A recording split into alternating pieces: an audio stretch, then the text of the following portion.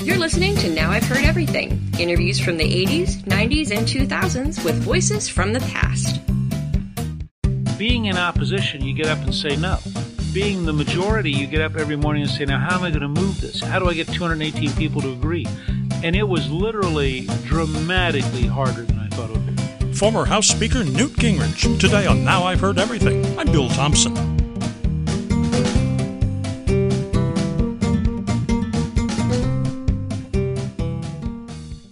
Newt Gingrich was first elected to Congress from Georgia's 6th District in 1978.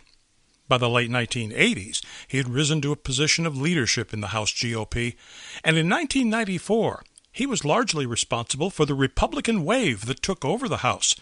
And by 1995, Newt Gingrich had become the first Republican House Speaker in 40 years. But by 1997, infighting in the GOP put Gingrich on the defensive. And he didn't help his own cause when, in the fall of 1997, he was almost single-handedly responsible for a nearly month-long government shutdown in a dispute with the Clinton administration over a continuing budget resolution.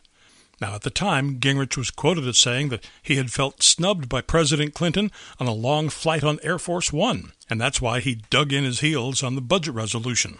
Well, in the spring of 1998, Newt Gingrich published a book called Lessons Learned the Hard Way. So here now, from 1998, Newt Gingrich. I felt that after 3 years as Speaker that it was time to report to the members of our movement on what we had accomplished, and it was time to just share with the American people what really works in Washington, what doesn't, and the lessons I think that can be learned. It's almost like the starting pitcher offering his analysis of where he went wrong, what pitches he didn't do right in the third inning while he's still on the mound. Yeah, I think there's a certain amount of that. Maybe it's like a football team at halftime reviewing what went right and wrong the first half and making adjustments and doing it so that citizens, activists, state legislators, governors, members of Congress, and members of the news media could look at it and say, okay, I see a little bit different adjustment here than maybe I would have expected otherwise. I do have to wonder, and I do say this respectfully, what is there in it for you to be so blunt and tell us what mistakes you've made when you're still in a position to be making more? Well, I think we wrote the contract with America as a very honest relationship with the American people, and I think Lessons Learned the Hard Way continues the honesty of that relationship. We have strengths, we have weaknesses. Here's what we're doing, and in order to win the war on drugs and reform education and have the kind of program to save retirement and Social Security that we want to have, I think we have to have an honesty that allows people to feel like we're really trying and we're really keeping our word. I did appreciate the sense of humor that you brought to the book. I mean, there are some moments in there where you can look back and maybe not guffaw, but at least you can have a little giggle at your own expense. Oh, sure. I think if you don't have a sense of humor, I don't think you can really be very good at this. You're trying to work with and lead people, and, sometimes you do things that are just wrong, and I think it's a lot better to laugh at yourself than it is to try to hide it or try to pretend it didn't happen. And hindsight is 20/20, as you point out in the chapter on the Air Force One incident. There's no question if I could do it over again, I would do that entire breakfast different, and we'd have an entire 3-week section of my life that would have disappeared and been replaced by a more positive experience. Now, you referred to that in your book as the single most avoidable mistake you've made during your time as Speaker. Yeah, it was totally unnecessary because I was talking as a college teacher, and I wasn't a college teacher. I was the Speaker of the House, and I had to remember, that was my other career. That's the one I gave up to go be Speaker. And I think you look back at it and you say, there was no reason to do that. I guess there are times maybe when you just forget that there are members of the working press listening. Well, I know my problem is that a large part of me really likes to teach and likes to be a teacher. And so I slide into leaving my sort of government job and picking up my former job because I really like the activity of teaching. I like people learning. I like the idea that we both get to be better if we learn from each other. And there are times in my job when, frankly, that's not my job. You talk about things in your book that maybe if it had been the Democrats trying it with Ronald Reagan in the White House or George Bush in the White House, might have succeeded, but with a Republican majority and William Jefferson Clinton in the White House, didn't work. Yeah, part of it is that Reagan and Bush never had the news media with them, and so it's much harder for them to communicate. Whereas the media, particularly in the first year and a half, had a tremendous tendency, I think, to resist what we were doing. I think having won the 96 election and having gotten the balanced budget, the tax cuts, having saved Medicare, we're in a different relationship now. We get much better coverage than we got 3 years ago.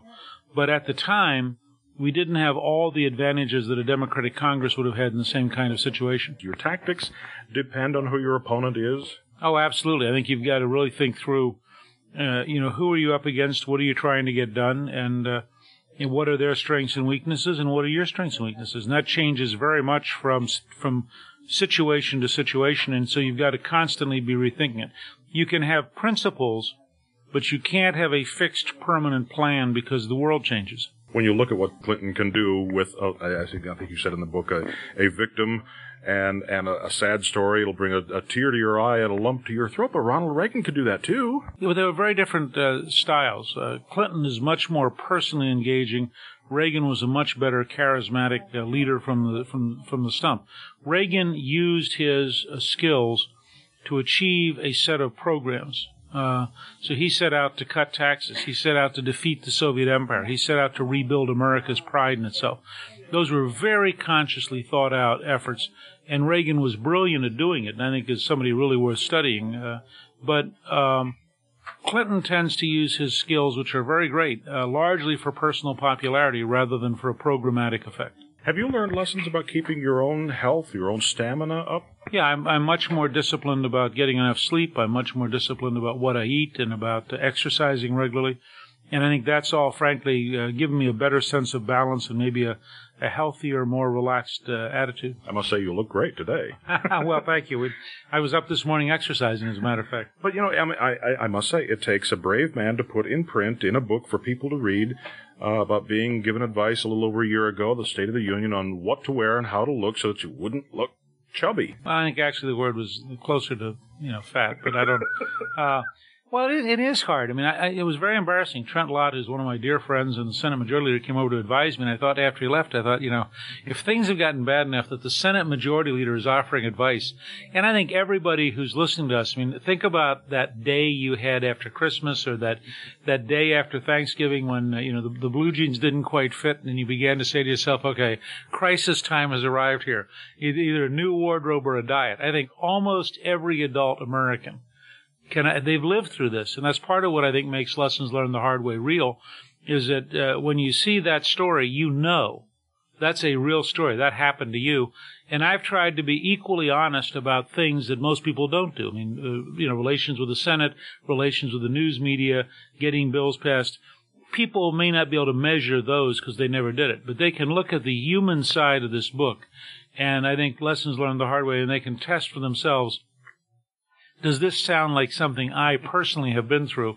And it turns out we're all in the same game. Still, though, if I put on a few pounds at Thanksgiving, nobody's going to see me for an hour on live national television sitting behind the president. Well, it is, and it's very awkward because imagine, I'm a conservative Republican, but I'm also his host. He is the President of the United States. So even if he says something I think is peculiarly wrong, my job is to be pleasant and sit there, and it's the most disciplined hour of the year for me. And my wife and my daughters watch like hawks to make sure that just keep your face straight and don't put bunny ears behind him.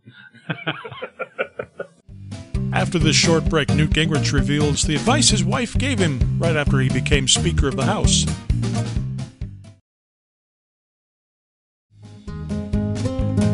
Now back to my 1998 conversation with Newt Gingrich. You opened it very candidly. You opened the book by telling as you're out driving with your wife around Thanksgiving, and you're wondering, boy, this is going to be a big change. And she says, you have no idea how big the change is. It was amazing to look back on. I mean, Marianne has an ability. She's from Ohio, and she can deliver in this sort of flat Midwestern style. I was being very exuberant and very, I just got to be Speaker for the first time in 40 years. You have a Republican Speaker, and it's Newt Gingrich, and I'm excited. And I said, this is going to be a big change. And she looked at me for a second, and I can't quite imitate her, but it was you have no idea how big this change is. And it was so definitive, because I remember staring at her. And about 2.5 years later, I said, okay, You were right. I had no idea. And we have a very close relationship, and so she said in a very calm way, "Yes, I know." But that's the whole point of your book, though, is that it was a lot harder than you thought it was going to be. Yeah, there had been no Republican speaker in 40 years, and no Republican speaker was reelected since 1928. And I just don't think I had realized that being the majority party trying to do good things, trying to pass welfare reform, trying to balance the budget, trying to cut taxes, trying to save Medicare, that doing those positive things was about 50 or 100 times harder. I thought it was 2 or 3 times harder. But being in opposition, you get up and say no.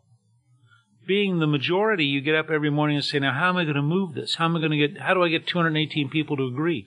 How do I get the Senate to agree? What do we have to work on today? And it was literally dramatically harder than I thought it would be. Like trying to herd cats. Well, it's like trying to herd cats in the right direction at a time when, they got 5 dogs and 16 birds running around in the same room, and the cats are all sort of ignoring you. With CNBC and Fox and CNN and C-SPAN and everything, watching every move you make. Yeah, I think one of the things that's fascinating is, to a degree that was not true until the last 15 years, we are now becoming a transparent society where almost everything is public. And I think that means that you can't lose your temper, that you can't say something off the cuff. It means you got to be much more careful just in general, and just realize that if you're going to be in public life, it has to be a fairly disciplined process. And that, I think, again, when we were the backbench Republicans, we couldn't get attention. And so we would do things to get people to pay attention to us. Suddenly we were in center stage with full lights, with every camera on, and we just had no idea the difference in those two experiences. But I guess an important rule to also understand is that you're never going to please everyone. Yeah, I think you've got to learn to do the right thing and then let history judge, because if you spend all day anxiety-ridden trying to please everybody, 1, you'll go nuts. 2, you won't please anybody. And 3, you won't get anything done. So I think it's very important to just say, okay, I'm going to listen to everybody, then I'm going to do the right thing. And I try to make the point in Lessons Learned the Hard Way that there's a difference between listening to everybody and obeying them.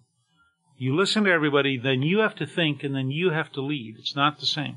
Once a lesson is learned, is it learned, or can you still make the same mistake again? Well, again, I think all of our listeners think about your own life. You know you should not eat at Thanksgiving and Christmas. You know you're going to gain weight. You know you're going to be mad by the middle of January. And guess what? About every year, you eat too much at Christmas, you eat too much at Thanksgiving, you're mad.